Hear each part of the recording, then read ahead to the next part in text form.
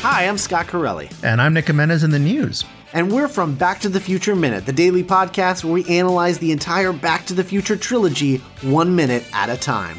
Like the minute when Principal Strickland becomes a vigilante hero of the wasteland after Biff takes over Hill Valley in the alternate 1985 timeline. I don't remember. Or the minute where we learn that Dr. Emmett Brown is secretly the saxophone king of Hill Valley. Hold on. When did that happen? When we slowly start to realize that George McFly may have murdered both of his parents. Okay, now I don't remember that being in the movies. Well, Scott, that's because none of those things are actually in the movies, but it's all stuff that we talk about on Back to the Future Minute. Back to the Future Minute, available at duelinggenre.com and wherever you get your podcasts.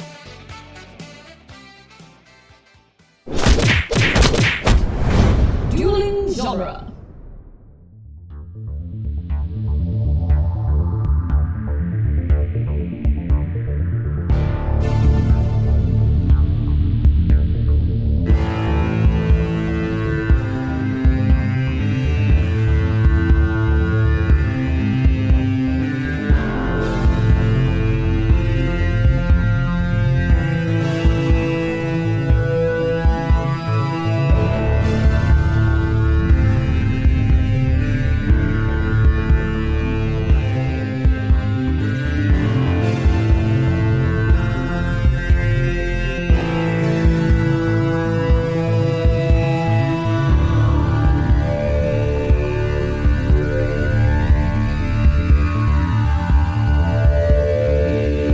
Welcome back to Spider-Man Minute, the daily podcast where we analyze and celebrate the movie Spider-Man 1 second-winded minute at a time. I'm Scott Corelli. I'm Zach Luna. And joining us, we have... John Robert Wilson from the Fifth Element podcast. Oh, welcome, John. Thank you for being here, John. Happy to have you. Thanks for having me. Yeah, absolutely. We love getting New Yorkers on this show, so any excuse we can get a New Yorker on. Oh yeah, well these podcasts are always a great excuse for me to not use a swear word for more than 30 minutes because as a New Yorker, it's incredibly hard to do. It's a fun exercise, I suppose. Yeah, there's as Lewis Black always says, the F word, we use it as a comma. I'll let your listeners guess which F word that is. Right, yeah. Sort of like how they use punches as commas today. Right. That's right. Yeah, that's very true. And today we are talking about minute 108, which begins with Peter rising to his feet and ends with a familiar voice speaking through the goblin helmet saying, "Peter, stop, it's me." Gasp. Yeah. The imminent reveal. If only I could put my finger on who that voice is. Great mystery about to be unveiled. I mean, Peter knows who it is at this point, doesn't he? No. Oh, he does. This is where he finds out in a second. That's right. Okay. Yeah. Which is actually different from the comics because he does find out that Norman is the Goblin for a while. Because there's that whole bit where the Goblin basically gets him on the ropes and literally actually on the ropes. He has ties him to a chair in a burning building, and he gets himself out of it, and then somehow in his fight with the Goblin ends up giving himself amnesia. Yes. So he has amnesia, and so he's just Norman again for a while, and only Peter knows that Norman is the Goblin. Right. And it's weird that they didn't go that way. And it's even weirder now that I'm thinking about it that they later give the amnesia storyline to Harry. Exactly. They're like, oh, we missed an opportunity here. Let's just circle back around to it. It's not Why broke. not? It's not broke. Is there ever a case where you can call an amnesia subplot a missed opportunity? Because I feel like it's an overused one. That's fair. Yeah.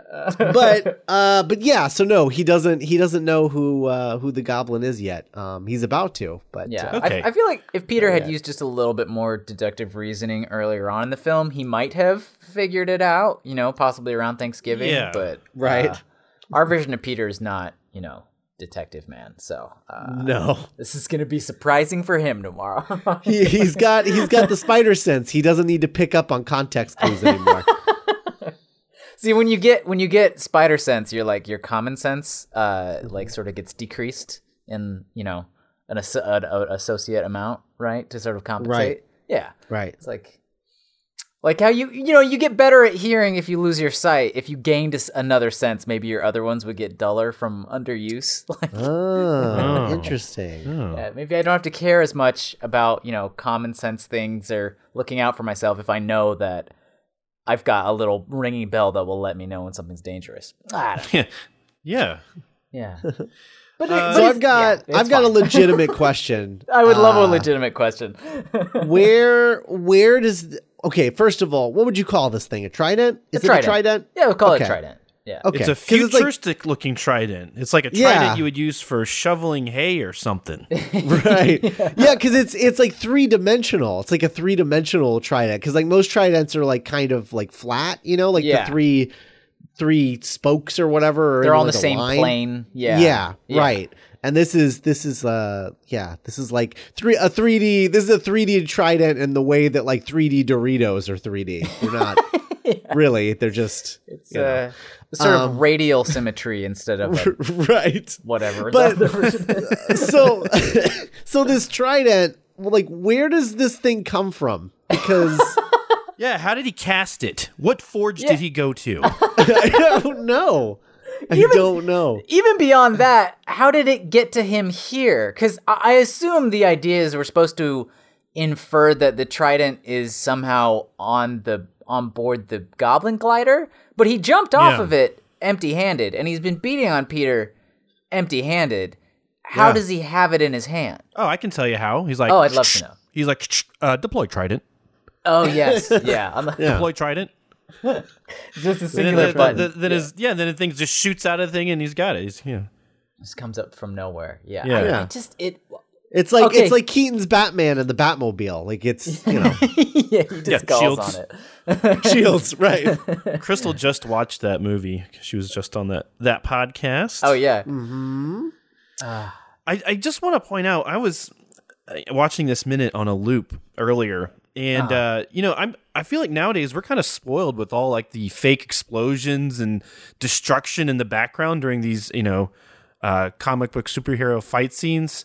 Mm-hmm. Looking at it now, and that it's very obvious that they used a practical set, and it's almost doesn't hold up. Almost, yeah. no. I mean, it holds up, but it's just like wow. It's very, very simple compared to what we're used to now. Yeah, it's sort of quaint, Yeah.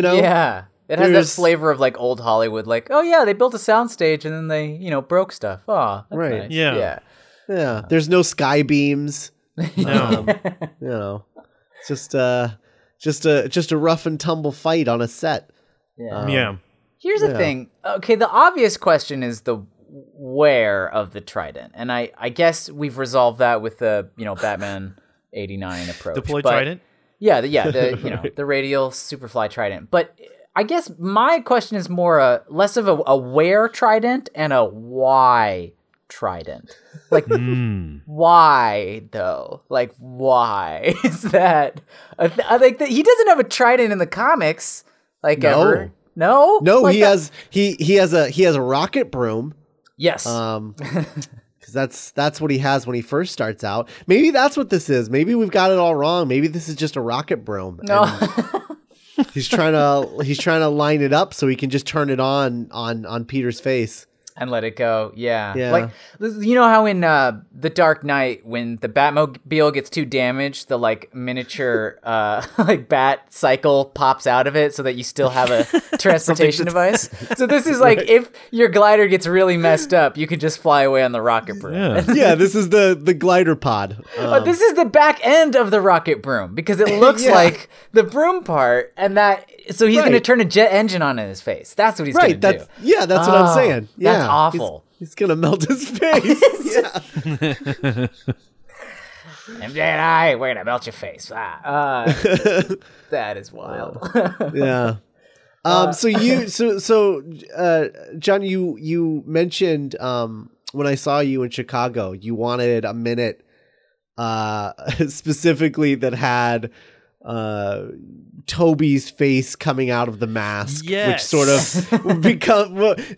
was a trope that started technically with Keaton in 89, but it definitely continued in earnest for a while in the 2000s. Yes. So what was it about? What is it about this trope that you like so much? Well, I just like how there's nothing but like pure actor vainness behind it, and you know, and self-love behind it, because when they sign these contracts for these movies, they have to say, you know, a very specific percentage of this person's face has to be on screen. And how awkward would that have been, since this is probably the first time where this type of talk has happened, and with Spider-Man, a superhero that wears a mask over his face, you know, his whole face too. Yeah. So he's like, okay, well, during the final fight, he'll get 85% of his face will be visible. And I was like, oh, come on, really? You know, Deadpool didn't do that. You know, Ryan Reynolds is like, they don't need to see my face. So I really commend him for sticking to that. But it's always just really, really funny. You know, it's hard for me to watch Tobey Maguire have a very determined face, and I think I would be enjoying this fight a little bit more if I didn't have to see his teeth clenching while he's punching and swinging and screaming. You can cover up his face, I think would be. I get that. Yeah, I can understand that. Yeah. I tend to like the. I think it's at least reasonably justified in this film with the pumpkin bomb to the face and whatnot. I do like being able to see actors emote in like the climax of movies, but I am totally on board. I'm totally on board with you. It's just Toby, you know. Just Toby specifically is like gritted determination face. I see. Got it. He's just too much of a baby. Well, his grit and determined face. I think the problem that a lot of people have with it, because I mean, you know, again, it's the face that you know launched 1,000 memes. Yeah. But you know, I think the reason for that, you know, much like how we talked about the crying earlier in the movie, in the same way, just something about Toby as an actor, he doesn't have that thing where, and maybe he does, and just Sam Raimi doesn't care. But it doesn't seem like he has that thing where he's worried about how he looks. Right. He's just worried about the truth in the scene. And so when you have actors who are like, okay, I gotta practice my grit and determination face and make sure I don't look stupid. And so they just look at themselves in a mirror for an hour and like try to like, okay, what does it feel like when I do this to make my face look like that? Yeah, that's what I want to look like. But Toby, it really just seems like he's just legitimately doing like the grit and determination, and like when you do that you don't look pretty. You never do. You know whose face I do want to see during this fight? Willem Dafoe's. Yeah. I mean, did you see his face in Boondock Saints? My gosh. Yeah. Amazing face. Yeah. He has a great face. Oh gosh, too good. Yeah, yeah, I get that. He's got to wear a helmet the whole time. His agent didn't. His agent didn't negotiate very well. Whose fault is it really? At that point? Well, the producers were probably like, oh, well, I mean, it's vital to the story that he remains unknown until this one part. Right. I don't know. He needs how much face does Toby need to see for him to know who he's looking at? 35% of the face, 45% of the face. I do have an image of like a slide, an old school like projector, and they've got like pie graphs as an example, and they're just putting it over his headshot. Like, okay, here's 55%. Is that too much? Here's 20%. And then finally, everyone probably got sick of it. Like we're all getting sick of it right now. And then his agent is just like, oh, screw it. You can. He'll wear the helmet. Yeah. Everybody Hate shakes these hands. faces. Can we get the lenses off the eyes occasionally? Right. Is that okay? Yes. Yeah. Fine, we'll give you that. We'll give you that. Can we see him squint? Okay, we'll see. Yeah, call it a squint. All right. That's lunch. Good. Good job. Oh man, honey, these face negotiations just drain me. So good to see you. You always come home so stressed. You're always so uptight. These face negotiations, babe. I can't. I've said it before and I'll say it again. I owe everything to Willem Dafoe's eye acting. Oh my gosh. Gotta get that 10%. Yeah, it's fun. I mean, also it is funny too that like you have to totally redo your approach to the costume in general to do a like beat up half version, you know, because like they don't have the undershell anymore, and they had to redo all of the muscle suit stuff for this section because there's tears in the suit that show his skin through, but also they'd already established his silhouette from earlier with the muscle padding, so they had to make like skin colored muscle suit to show through and then glue it down so that the edges couldn't rip any further than they actually were. It's just like Everything is such a farce when you look into it, isn't it? it really is. So 7 seconds of Peter holding the trident. Yeah. Sort of like trident arm wrestling or whatever you would call He this. like samurai two-handed blade catches it. Yes. Yeah. It was a very Buffy season 2. Like, very much so. Yeah. But yeah, 7 seconds of holding it in place before he finally decides to, like, it's not like he barely wins. Like, he wins by a lot. Like, he literally shoves Goblin across the room. yeah. And it's like demonstrably harder to like hold a static load and then push off of it than to just do the initial push in the first place. Right. Like if you ever shot like a bow and arrow, if you ever do like the movie thing where like you pull back the bow and then wait for somebody to let go, like your arm will be shaking and it'll be terrible and you'll like let go and it won't be good. But if you just like pull back and release, you can hold a much heavier load. So he's doing like the least efficient thing in this scenario just so we can hear the Danny Elfman tunes, I suppose. Like I feel like the decision to catch it is enough to say no more. But we just hold on it because, I don't know, because fun. But I do want to give actual props. I think this is like the most bombastic and like cool-ish that the score gets. Like, where it just really goes for the whole Batman 89 of it all, I guess. Well, and we were also, we were talking, I think in yesterday's minute or maybe the minute before, but we were talking about how Peter's just not strategically using his webbing at all. Like he was just kind of like making a web and getting the Goblin to walk into it and stuff. Yeah.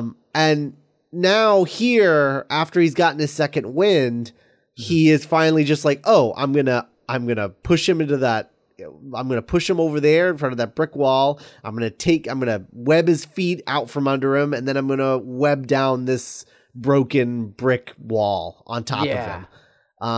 And it's a really cool, really kind of fluid scene. Like when he pulls out the legs from under him and he just sort of pulls and spins around and then webs up the wall in the same motion. It's pretty cool. It is pretty epic. It's like the best I think that Toby gets to like a moment as cool as his stunt doubles have been doing the whole film. Yeah. Like, because he really had to learn that. They said, I was looking in the behind the scenes book that for this fight they had a full week of rehearsals with Toby and Willem and the stunt doubles that would be involved in it, and that they worked really hard to try to get more fluid movement. And still, like in earlier minutes about this fight, like there were still some awkward moments, but this I think is where he totally nails the physicality. Like I get, just like proud of him. Like that's a Spider-Man move right there. Yeah, That's it's slick. It's slick. Yeah, it's slick. And props to Kim Kahana, the stunt double for Goblin, for getting an actual prop wall dropped on him. Obviously not a real brick wall, but a physical prop wall they dropped on him. That's fun. I wonder if it was the stuntman or Willem Dafoe doing the 1 second shot of him on his knees and then holding his hands up instinctively as the wall falls down on him. He's like, no, and his legs shake a little bit. I almost have to think that's Willem Dafoe. It's not the first time he's done a move like that. That's sort of, oh no, as the Goblin. He's done that a couple of times throughout the movie. It's kind of a thing. I do have to. I mean, we were talking about the practical set and practical effects in this scene, and one example of it maybe not working the best. Like, I really like the way the Goblin looks when he comes out of it, but the brick ball pit that they have the Goblin in is really. It's really silly. Like, there were not that many bricks on the wall. Yeah, it looks nothing like the wall that fell on him. Right. This looks like some sort of like urban themed McDonald's, like, like play place or something. Post-apocalyptic McDonald's play place. Yeah. It's with all the foam bricks in there. Yeah, it's a Fallout 4 promotion. Yeah, exactly. I do love his arm stretching up, though. I mean, it's very like, zombies rising from the grave or something, vampiric, like Sam Raimi shenanigans. Just the like booming brass instruments of the soundtrack, and this hand just reaching. Right. Like, absolutely. I wish they had a more convincing pit for him to ride that. Well, that's the thing, Zach. It's not supposed to be a pit. I want it the to whole problem. look more like a wall. Yeah. Yeah. Way too many bricks in this wall. Yeah, like what if they had a fake wall that was like a little better constructed, and like he punches up through it, and like you see like his strength return in that way. Yeah. There's several times when they're punching each other where you see the fake walls kind of move, not like brick walls should, kind of like bounce around a little bit. Absolutely. It's fun. I will say, ball pit aside, when he stands up and is like trying to kind of like regain his like sense of, I don't know, composure or whatever,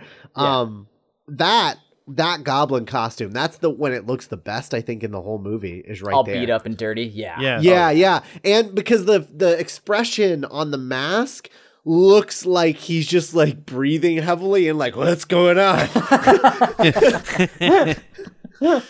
And then Spidey comes in like a wrecking ball after that. And yes. Oh man, that phrase is never going to be usable again, is it? Nope. It's ruined. Dang it. I think you've just guaranteed that I'm going to edit in a clip of that song right after you said that. It's just, I mean, literally, he's like a wrecking ball because he's on a, on a line and he grabs him. Oh man. Yeah. It's a wrecking ball maneuver. Sure. Yeah, it's a wrecking ball maneuver. I like the sound effect when he grabs him. All these like this like metallic sort of like percussive strike when he hits him. It's just very. I mean, we've been on this the whole last week or so. Like just the very intense, punchy sound design here sells everything. Well, he's punching a mask, a helmet, right? Yeah. So, but the sound it's making, it's the standard movie fist punch to a fleshy faced sound. Yeah, it should be like a pock, pop or a crunch or something like that. Yeah, right. But when he gets him up against the wall at the end, they have like a nice metallic ring in there, like when he grabs him by the throat, and then that like right cross on to his face itself. There's a big old metallic ting, whatever, which I respect. It's almost like it reminds me of the the opening of X-Men, the like cage match that Wolverine has, the like sound. I thought you were talking about the animated series. Oh no, like cartoon. Great opening, fantastic, one of my favorites. No, but in the Bryan Singer X-Men, the cage match, like the sound that like Hugh Jackman's fists make reminds me of this. Oh, that like, slicing flesh sort of sound. It's rough. It's rough stuff. And then he wrecks his mask up. It's pretty fun. Yeah, he does. I wonder. I mean, because we know who's in that mask. We are, we're able to stop the escalation of this fight because he can stop it in his tracks by. I just realized he does the arms up like pleading thing again. Yeah, like that's twice in the same minute that he did that. It's just Norman's move. But yeah, like because of the fact that that's Norman under there, and he can reveal himself and basically stop the escalation. If who was under there was someone who meant nothing to Peter or Spider-Man, what happens next? Like murder, I guess. Yeah, murder, homicide. Well, I mean, legitimately, it is a very cool move, the wall pulling, but I have to admit, I have to assume he was trying to kill him there. Like, I don't think you drop a brick wall on somebody and expect them to live. So I feel like he already made the choice that this is, this is me or him. You, buddy. Death stakes. What do they call that? Stakes. Yeah, death stakes. Death stakes. It's interesting because, earlier we had that conversation about what would happen to the robber, to the carjacker. Yeah. And so, and this is actually kind of I'm just realizing is kind of shot the same way with like him up against a wall and there's a window there. I mean, it's all destroyed, but there's a window. So like all of this is, but all of this seems like a visual sort of callback to that scene. Yeah. Only they don't feel the need to, call attention to it the way that they do in that scene to the carjacker. But that's interesting. Yeah, I don't think I've ever realized that before. Right. And also if they are, drawing such a clear line from that to here, that you would think we might have a little bit more of a moral dilemma on our hands, considering how big the repercussions of him not intentionally killing that guy, but almost feeling ready to, and then dealing with the aftermath of that we're kind of just skating by the idea that it's fine to murder this guy. I mean, we're still riding the high of the sort of creepy, gross, not sort of like explicitly creepy and gross, MJ and I, hell of a timeline, that's enough justification to, for him to do anything, I guess. Like, that's a little squicky. Like, I don't know how I feel about that. The idea that, well, this exact moral question was raised earlier in the film, but it's fine now because he threatened your girl, so kill him. Yeah. But even then, if you remember, that moral question was raised. He was distracted the way that he's being distracted now. Yeah. So he didn't actually have to make it. Yeah. Right. So he didn't actually have to make the decision, and then the guy ends up killing himself, which is exactly what happens here. Oh. That's so weird. David, parallels. Parallels. Yeah. Huh. Yeah, that's so weird. Huh. Interesting. Wow. Going back just like a quick couple of seconds, there's a shot where Zach said as Spider-Man came in as a wrecking ball. and I slowed down that shot for a second. I was like, it looks like the Green Goblin is a dummy being hit by a stuntman, and it looks really funny. But if you slow it down, I think it's actually a composite shot of one guy getting thrown back by one of those gas pneumatic devices or whatever that and it just throws you back, and it looks like a composite shot of Spider-Man swinging, and another shot of the guy getting thrown, and then it's kind of blurred a little bit to make it seem very, very, very just to sell believable. That moment. Yeah, that's good. That would make sense. Yeah, you sort of lock it off. Yeah, that way you don't have to, even risk a guy getting hit. You just throw the guy backward, and then, or maybe it's a dummy. The way its arms kind of flail to its sides as it turns to notice Spider-Man about to hit him, it's like, okay, maybe it is a dummy. The idea that it's a dummy is funnier. I think That's true. And It wouldn't be the first time Exactly, they've I would messed not with put dummies that on this movie.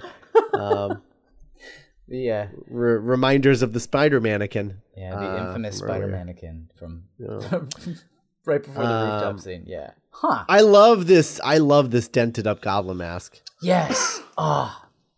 Which is His chin is like all caved in. Like, I don't think I've ever noticed or realized watching this movie just, regular, Yeah. just how messed up this mask is at this point.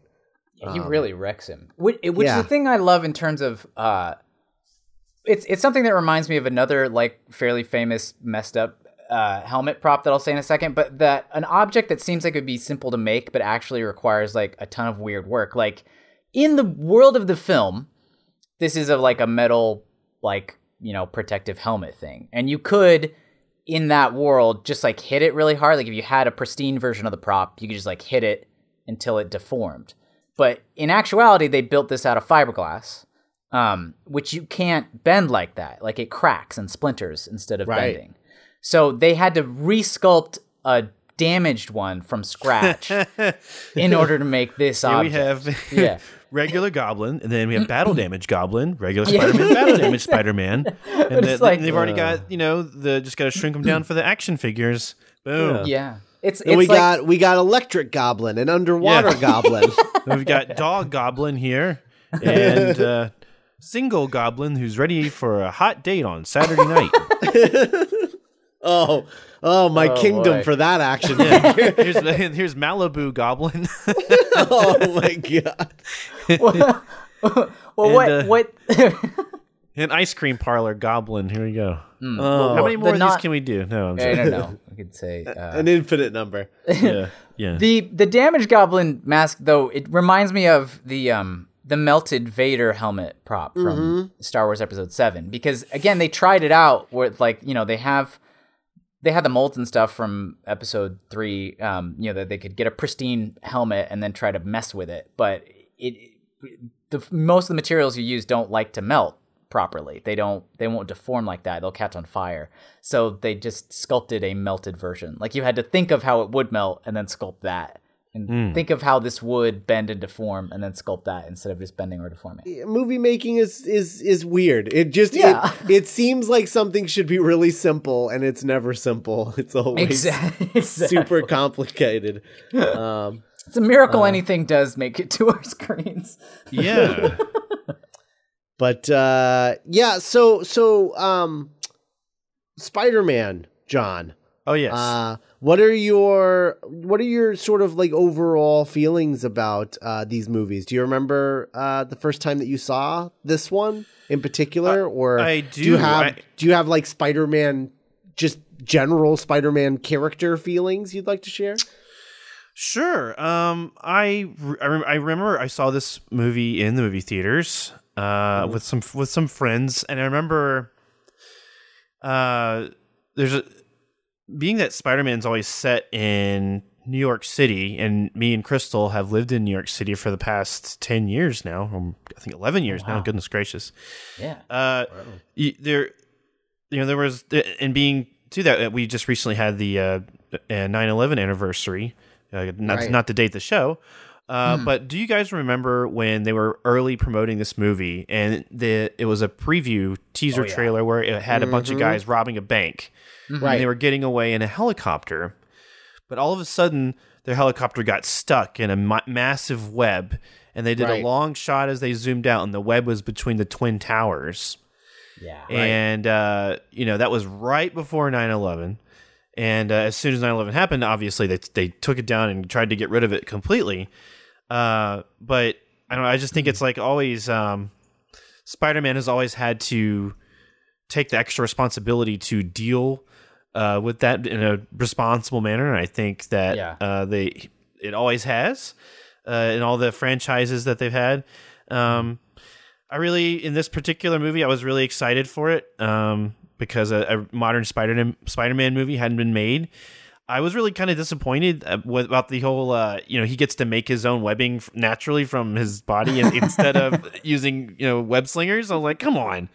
That's ridiculous. This comes up every time. Yeah, I'm always amazed by how We're deeply people feel about web shooters one way or the other. Yeah, we're heavy. We're heavy on the anti biological web shooters. In the back half of this movie. The thing is, there's so many times in the comics and the cartoons and stuff where he kind of uses his web slingers in unconventional ways to solve problems. For example, he's swimming in water and he's going through a tube or something like that. And what he'll do if he's being chased by like a shark or, all those episodes where Spider-Man is being chased by sharks, right? Yeah, of course.